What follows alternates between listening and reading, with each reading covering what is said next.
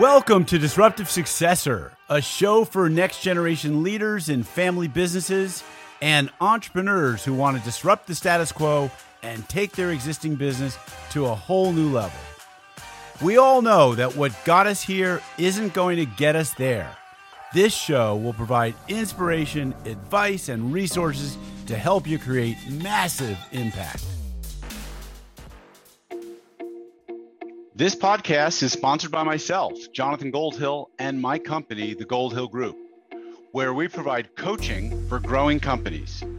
I'm Jonathan Goldhill, and my purpose is simple: to guide entrepreneurial leaders in family businesses towards more freedom and fulfillment. I want entrepreneurs to get clarity around the changes that will make them and their businesses more successful so they can experience the same freedom I've enjoyed in my life. Our proven practices challenge business owners to think differently about their business and how they're running it, and quite literally become game changers in our clients' companies. Learn more at thegoldhillgroup.com website, where you can schedule your free strategy session.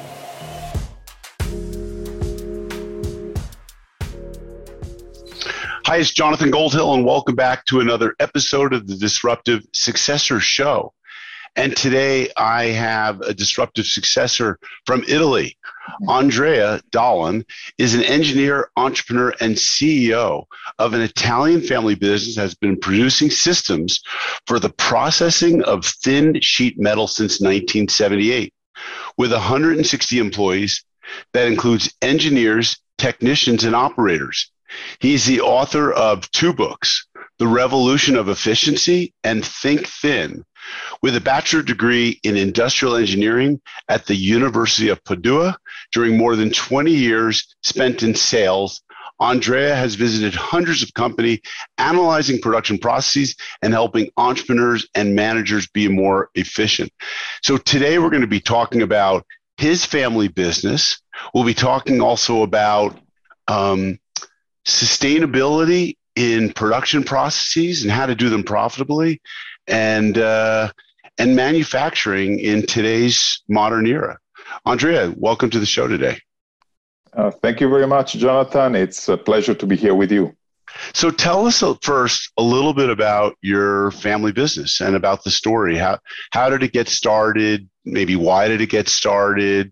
And how did you come to enter the business, and what that was all about, what that was like? Yeah, well, my father started the business in 1978, so we'll be 44 years old as a company next year, and I'm almost as old as the company. So I can say that this company, Dallon, is kind of my father's third son, He used to work as a designer in a company that produced the roll-formed profiles. So they used the roll formers to make their own products. And as he was studying engineering, he wrote one software to develop the flowers for roll-formed profiles, one of the first of its kind. And he decided to start his own business for designing tools for roll-forming equipment back in 1978. So that was a very pioneering activity at the time. And so he started as a small design studio or engineering firm. Mm-hmm. It started to grow, and quite immediately he started producing the first small machines. And after a few years, he decided to focus on thin sheet metal, and that's become the focus of our company. Well, we are specialized specifically in thin sheet metal up to 2 millimeter thickness. Wow. And who uses this kind of thin sheet metal, by the way? What kinds of businesses, or what kind of manufacturers, or what manufacturing processes is this important? Well, thin sheet metal are used, for example, for producing drywall profiles. So, the metal, metal framing structures that are used to apply plasterboards. It's a huge industry. Suspended metal ceilings like T-bar, ceiling T-grid that is very, very popular in the States, for example, which is a big market for us. Then some protection like rolling shutters, roller shutter doors for shops or for houses, and Venetian blinds. This is the type of products where we have become very, very specialized into. And our market, as we specialized, we started to sell more and more outside of Italy. Right now, we have over 90% of the systems we sell is outside of Italy, and over 20% is in the United States. Therefore, we started our subsidiary in the States in 2018. And in 2000, I graduated from the University of Padua in engineering, the same kind of a study that my father did. And I joined him running one part of the business that was specifically the unit that produced the punching machines, so systems for perforating sheet metal. And in 2012, end of 2012, I took over as CEO for the whole group. Yeah. So tell us what was it like to take over as CEO for the whole group? 2012. That was 9 years ago. Was there some resistance from your father? Was he welcoming it? What was the dynamic between you and your dad like at that time? Well, it has been very, very something we had to plan for in advance. So in one company, the company was at the time close to 150 people. And it was, so the whole group was divided into 6 companies, each one counting 30 to 40 people working in it. And of course, it was difficult to manage a group of company of this kind. So we planned in advance to acquire all of these subsidiary companies from our central, which was always the LAN SPA, and to create one single company that was, because all the other companies were basically suppliers to the LAN, and the LAN was the company that was selling and installing the machines in the market. Okay. So it was something that we had to plan in advance. Right. We had other partners that had some shares in all these companies. So it had to be carefully planned, not only for the management, but also for the communication. We wanted to acquire all these shares from the partners who had the small percentage of the other companies. And finally, we managed to group everything under one single company, which was the LAN SPA. And today, so the shares are owned all by my father's family, which is my father, my mother, me, and my sister. Gotcha. And so was it like, but emotionally, was there any emotional issues in terms of the transfer of authority to the, you being CEO? Well, yes, because, for I told you, so the company was my father's third son. And if I have to saying the truth, it is that my father spent a lot more time with his third son as he did than he did with me and my sister. In any case,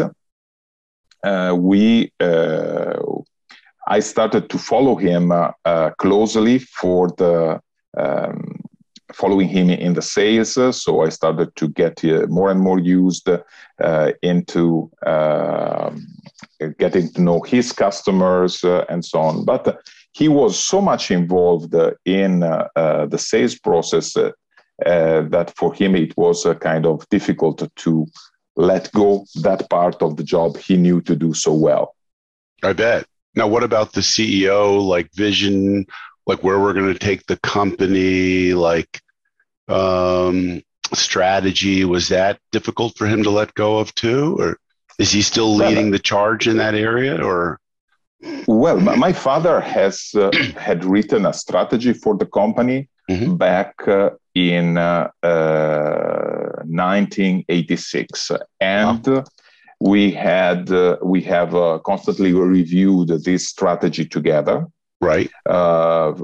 Starting from the moment when we had 6 different strategies or 6 similar strategies for all these 6 companies, up to the moment when we merged everything together into one single company.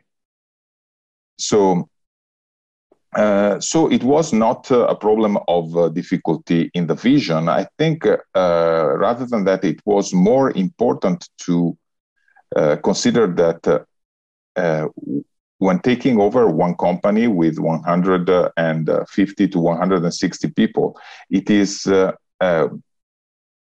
difficult for me, who I don't have his depth of knowledge, maybe in the technical part or in every single aspect of the business.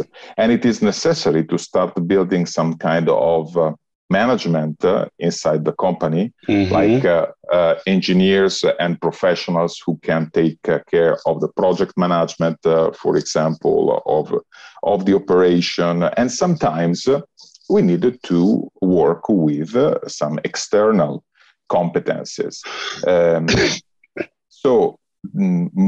But that is also important and essential, because not only there is one generational change, a succession, there is not only in the leadership, but there is in every single department of the company.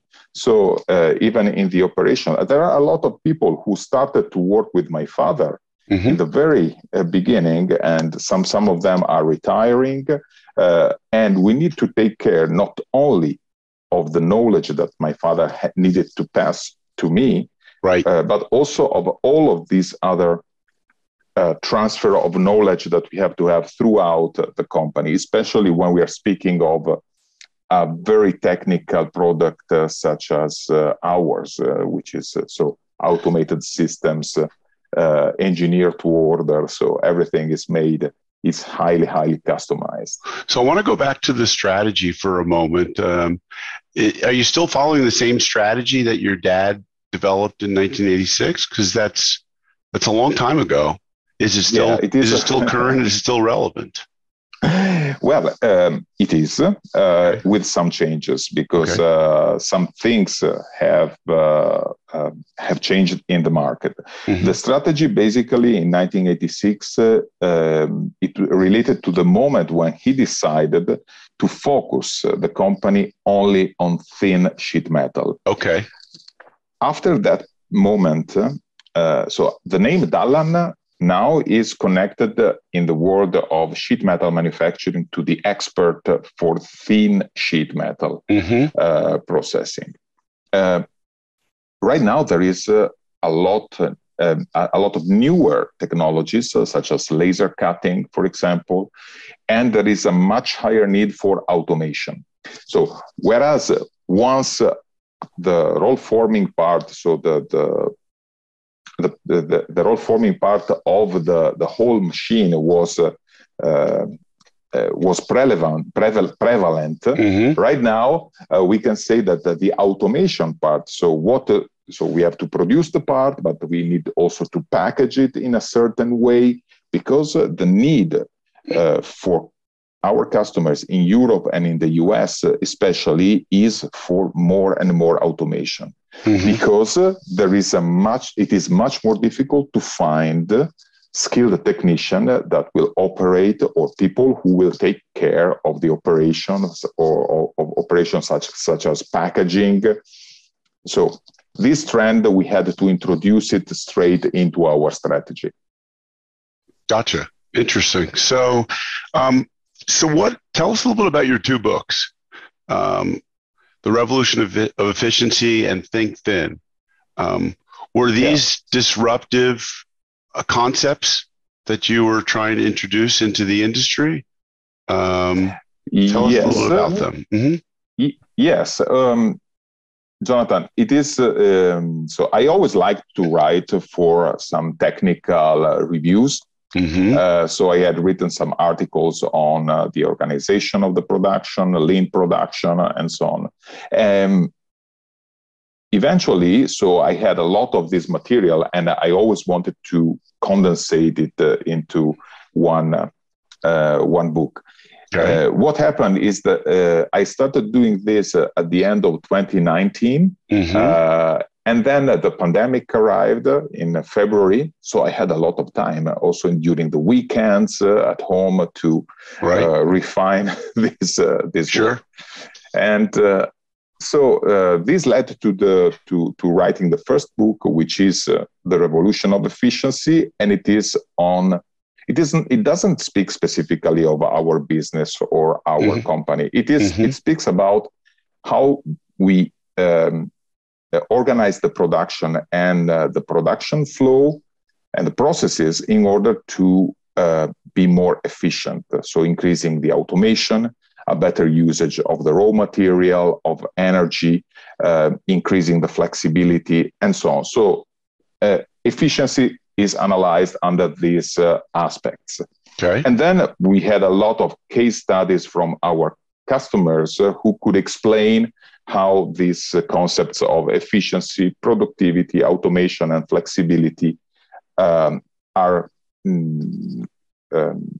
used or are applied in their specific area. And so the first book was a book about processes. Right. Then I had a lot more material. And so at the end of 2020, I could write the second book that is more on design for manufacturing. So it is not only that you have to think of the process, but sometimes making the correct design of the product can lead to a much more efficient and profitable and sustainable manufacturing process. Yeah. So talk to me about what does it mean to be sustainable and in production processes? What does that mean? And also I want to get into also the role of automation in production processes. Yeah. So the two subjects that you seem to focus in on and that are really relevant to people in today's manufacturing environment. Absolutely. Well, in Europe, sustainability is becoming one of the main aspects of production, not only so that the processes should be respectful of the environment, but also the problem is that when an entrepreneur thinks of making the process sustainable, sometimes they think that this is going to increase their production costs. On the other hand, what we have shown through all these case studies and the different design studies is that when you design the product in the right way and the process in the right way, you can produce exactly the same product using less raw material, less energy, less labor also. Mm-hmm. And so overall, you can have a much more sustainable process, so a green production system, mm-hmm. but at the same time producing a big result in terms of profits for the company. And this goes through making a design of the product that uses thinner material, mm-hmm. so producing the same profile or a similar profile with the same strength, but using less material in this case, or transforming or having a process that produces less scrap. And sometimes you can produce the same amount of finished product using 20%, producing 20% less scrap. So going from processes that normally would produce 20% scrap to processes that use the material to up to 100%. This turns out in less cost of raw material for the company and in more profit as well. Right. So, did you measure these things, by the way? Did you do a before and after? Like, do you absolutely. have metrics in place? Because, well, let me just tell a quick little story from my experience. One of my early consulting experiences was in 2000, and I went into a 500 employee bread manufacturing company here, well-known name in the United States. And they were having some problems with their production processes, enough that the California OSHA, which is the safety and health organization, occupational safety and health organization, came in and gave them a big fine for their safety and health practices. And so in the process of helping them coach their leaders on implementing best practices, I came across a number of really interesting benchmarks for manufacturing bread around yield, around waste, around lean manufacturing processes. And so I came to them with all these KPIs, key performance indicators, and help them to start measuring their yield and waste and to reduce those things and to improve their processes. And so I imagine, being an engineer like you are, that you applied this same kind of thinking to, like, let's do an analysis of before and after. Absolutely. And this was very important, and this is one part of the books is always dedicated to this type of study. So not only understanding, explaining what are the processes, but also explaining in detail how much more profit they could generate when applied. Also, but the most important thing is that some of our customers, some companies who are actually applying these concepts are explaining with their experience what was the situation before and what was the situation after they implemented these technologies. So this gave me a huge help to explain, because one thing is a technology explained by the manufacturer of the technology, and another thing is having one market leader saying, okay, I am working through this technology without specifically saying that it is a Dallan technology. But if you modify your processes in this way, you will obtain this and this and this and this result in terms of so much production with so many operators and with this kind of usage of the raw material compared to compared to earlier. So these metrics, well, for this I should maybe I'll give the link to how to get the book, because it would take hours to explain. Well, we will put that all in the show notes, at least the links that you've provided. So, let's just go off the subject here a little bit. Something really hot right now in terms of a topic for a lot of people is supply chain issues. I imagine in Italy, you're having the same problems that we're having in the United States, which is getting stuff delivered and getting it through our ports. And that's right. It seems to be that it's going to require some engineering talent to speed up the processes of getting product from one country to another and then distributed in through the country. And that automation is going to play a really big part in this whole supply chain issue. I wonder if you have any thoughts to share with our listeners on this subject. Absolutely. So what we are seeing in Europe is exactly what you are experiencing in the States. From what I hear from my customers, so we have been used to ordering a lot of our of the goods that even what we use for making our machines from overseas, from East Europe, from China, or from Mexico, and so on.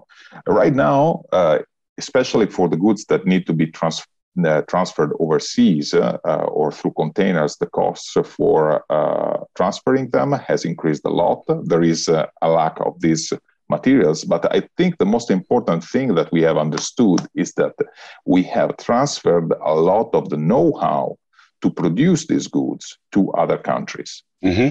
So our production, the network of companies that make up the production, the manufacturing heart of our countries has weakened over time. Yep. And right now, what I understand in Europe as well as in the US, there is a huge drive to bring back the manufacturing in the country. And this, of course, faces some challenges because sometimes it's difficult for us in Europe to find operators for the machines or people who want to actually work in the manufacturing. Yes. Therefore, we are seeing a huge increase in the request for automated systems, both in Europe and in the United States. So systems that will not just produce the part, but will do the full packaging up to the paper box. So the product from the raw material through the machine and then ready for the delivery, palletized. This was a huge focus also for us in the past, and now it's turning out that it makes a huge difference for our customers. Yeah. Interesting. So your typical customer, like, what are they buying from you? Is it a manufactured piece of is it a machine that needs to be shipped via container, and is most of that being shipped worldwide? Is it to the US? Is it, tell us a little bit about, your challenges with getting your customers' orders fulfilled. Yeah, well, right now with these travel restrictions, there are more challenges than there used to be. Mm-hmm. But typically, so our customer will come to us with one product. We don't manufacture pens, but they show us what they want to produce.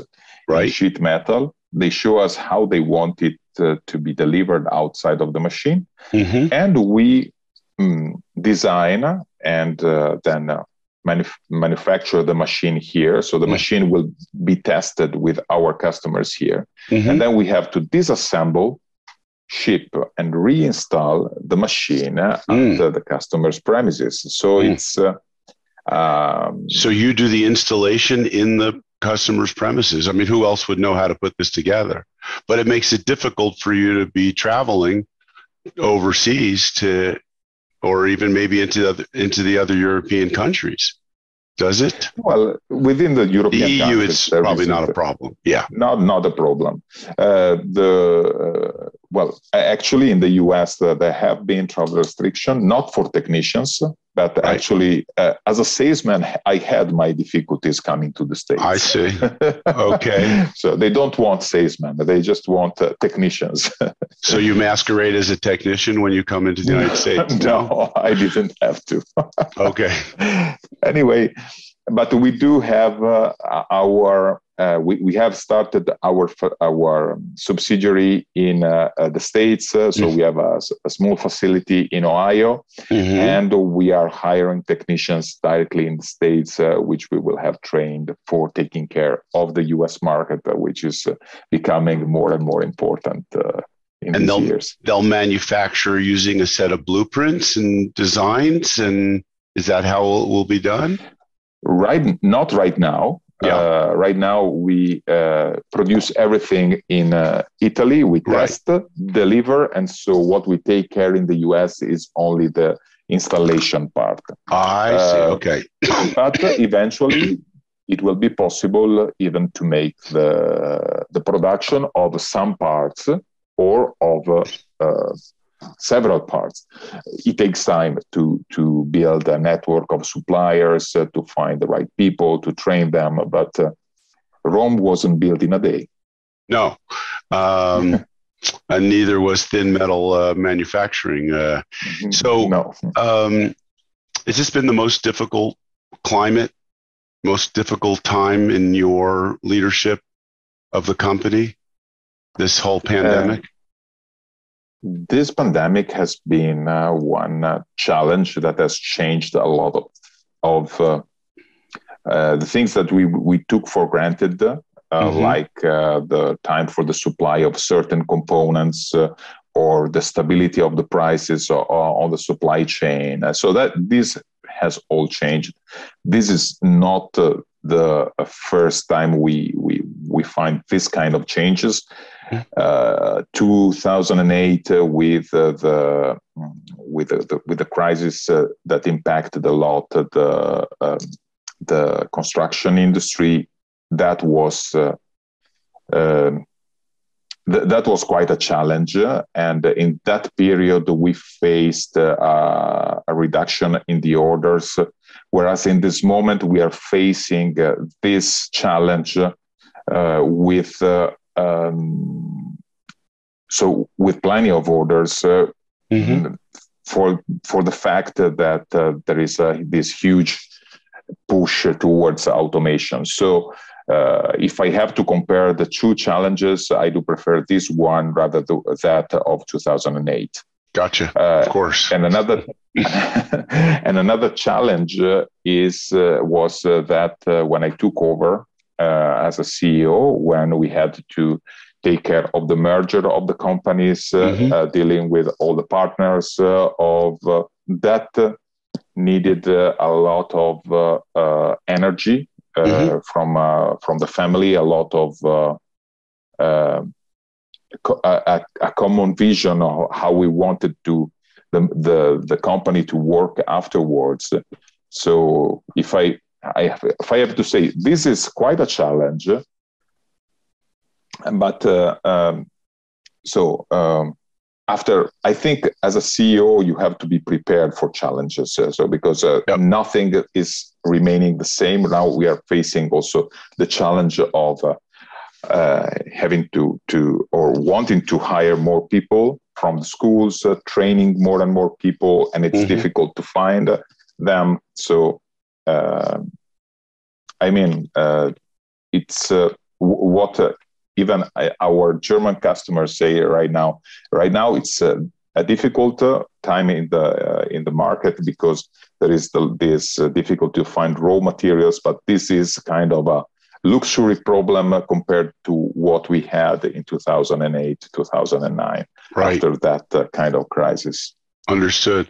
All right, let's move to the subject of like management, leadership, administration, and the family business. So tell me a little bit about the management of the business. Do you have regular meetings that you hold with the family that are separate from the leadership team and the management team to talk about issues? Two different types of meetings. Well, we do have quite fast. We do have a board of directors. Okay. There is me. My sister is also in the board of directors, and she is a quality manager. So she takes care of all the certification, and so she takes care of all those kind of organizational topics where I would not have the time to be very much involved. Then our CFO takes part of it, Andrea. He's almost my age, so we have quite a young management. And then, of course, there is my father, who is the president and founder, and my mother as well. She's the founder of the company. And then we have our HR manager, Nadia, who is also in the board of directors, and we meet one time every month, for example. Then our operation has meetings every week with together with the commercial, the sales department. But these are two different types of meeting. They involve two different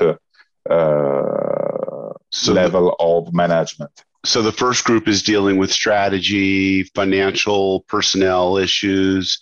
The second group is dealing with operation, production, exactly. client-facing type issues is mostly a problem. Exactly. So all of those kind of problems that relate to the specific customer, the specific delivery, the specific contract. But sometimes things need to be merged. So I'm mostly involved in sales. So I work closely with the responsible of our sales department, with our assistant,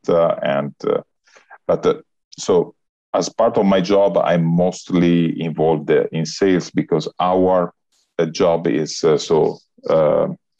conceiving one machine after watching one sheet metal product and coming up to one offer, and then going through all the technical talks and negotiation. That requires a lot of experience as well. And of course, my father is the number one in terms of experience, but right now he's took over another part of the activity, which is all our patent activity, the research and development, which is the part of the business that he likes the most. Gotcha.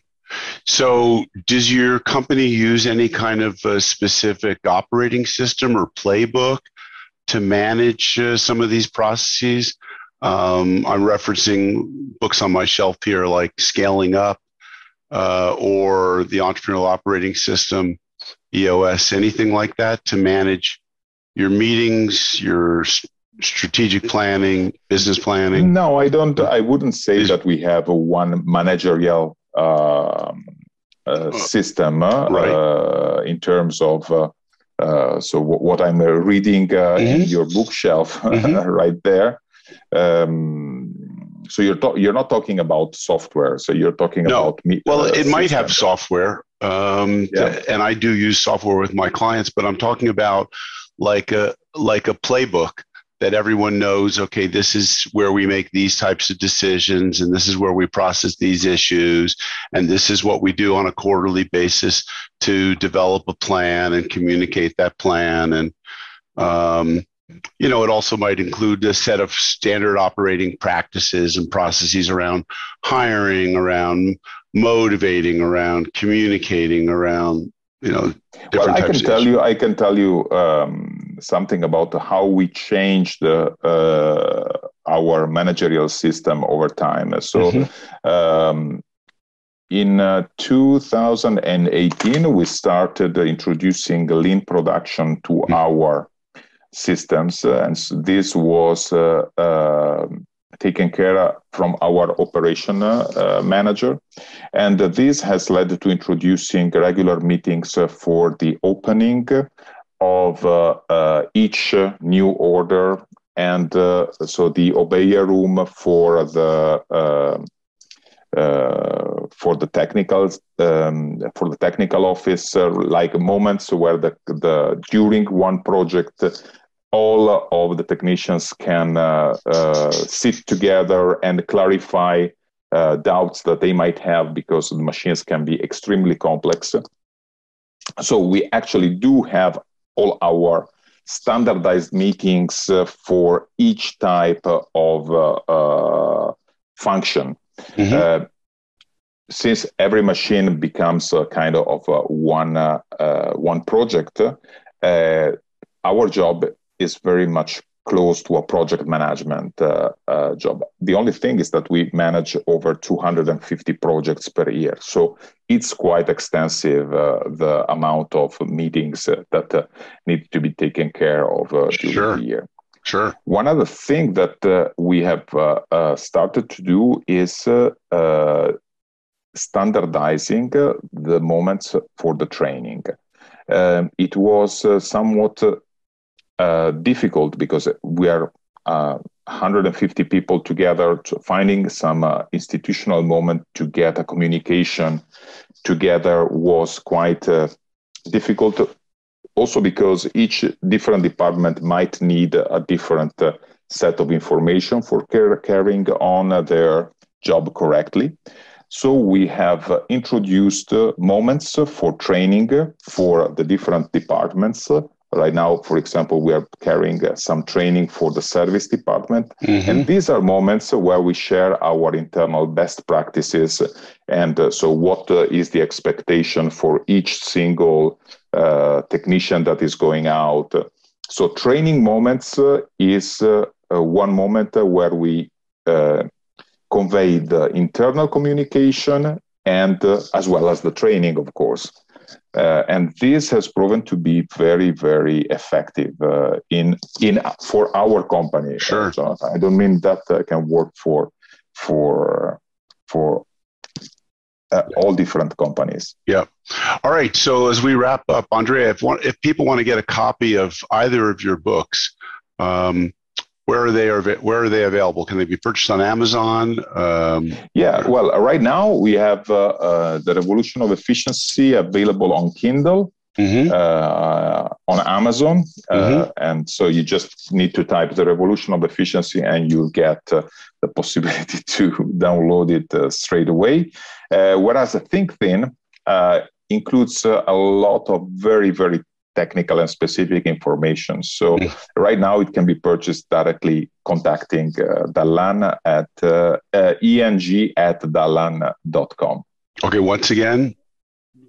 eng@dallan.com. Okay, great. eng@dallan.com. Andrea, thank you very much for sharing your wisdom.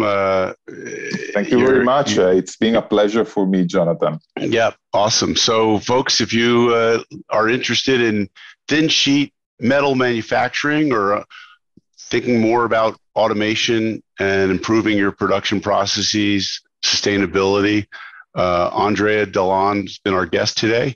And thanks for listening to another episode of the Disruptive Successor Show. This podcast is sponsored by myself, Jonathan Goldhill, and my company, the Goldhill Group, where we provide coaching for growing companies. I'm Jonathan Goldhill, and my purpose is simple: to guide entrepreneurial leaders in family businesses towards more freedom and fulfillment. I want entrepreneurs to get clarity around the changes that will make them and their businesses more successful so they can experience the same freedom I've enjoyed in my life. Our proven practices challenge business owners to think differently about their business and how they're running it, and quite literally become game changers in our clients' companies. Learn more at thegoldhillgroup.com website, where you can schedule your free strategy session.